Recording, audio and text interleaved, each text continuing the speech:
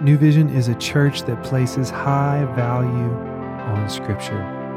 The Bible is made up of 66 books, and in this next portion, we're going to be going through a few of those books as a church family. We hope this tool encourages you and equips you to lead your life well.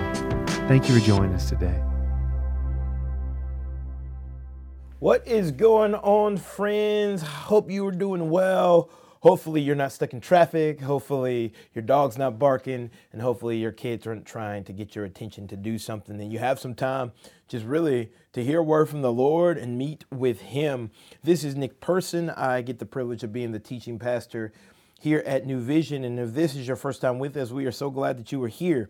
Over the next few days, we were just taking a journey of having a posture of thankfulness and remembering well. We began this journey in Ezra, and then yesterday we were in Psalms, and today we're going to be in Psalms again.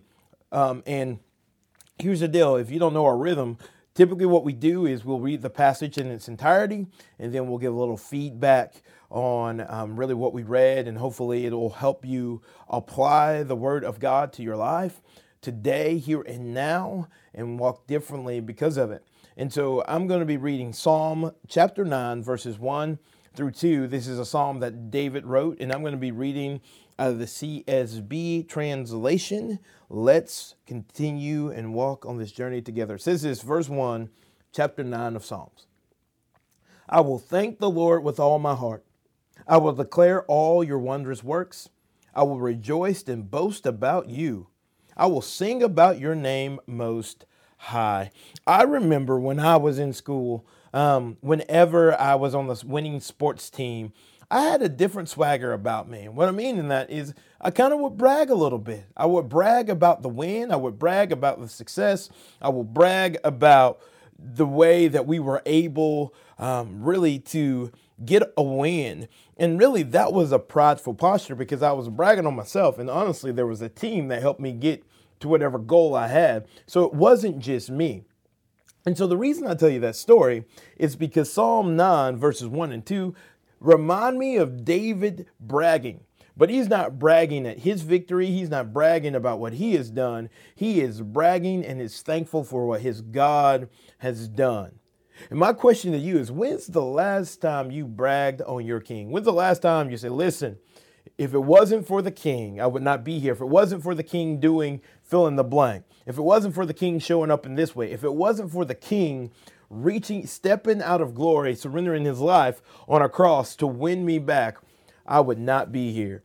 And so I'm giving you permission today to brag on the king. Let's go back. A couple of things that stand out. I will thank the Lord with all my heart. I will declare all your wondrous works. David is saying, my full zeal, all that I am, every part of me is going to thank the Lord.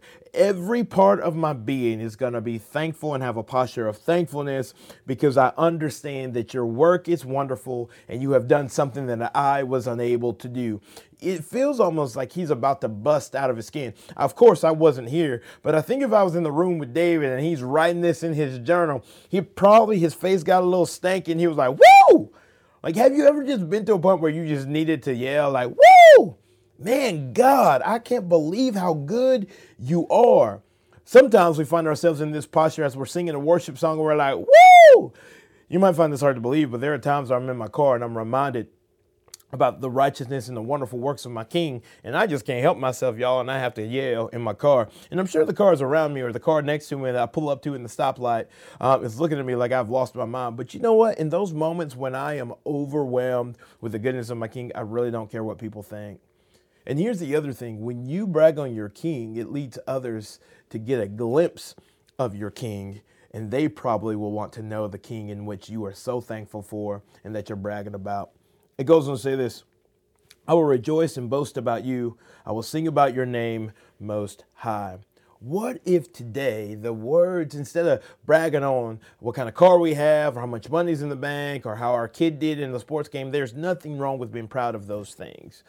But maybe today, as we go a little deeper and we see what those things are rooted in and who has truly blessed us, and let us today be a people that brag on our King. And because we're bragging on our King, it leads us to a place of thankfulness. Maybe, just maybe, if you're a journaler, and if you're not, that might be a good discipline to step into, is maybe today you just brag on some things that God has done in your life, around your life, in the life of others. And you just brag on your King because he is worthy to brag about. And so know this, as you are reminded about how good your King is, as you are reminded that he really is brag worthy, I pray that you will do so and that will change your heart to walk in a different posture today.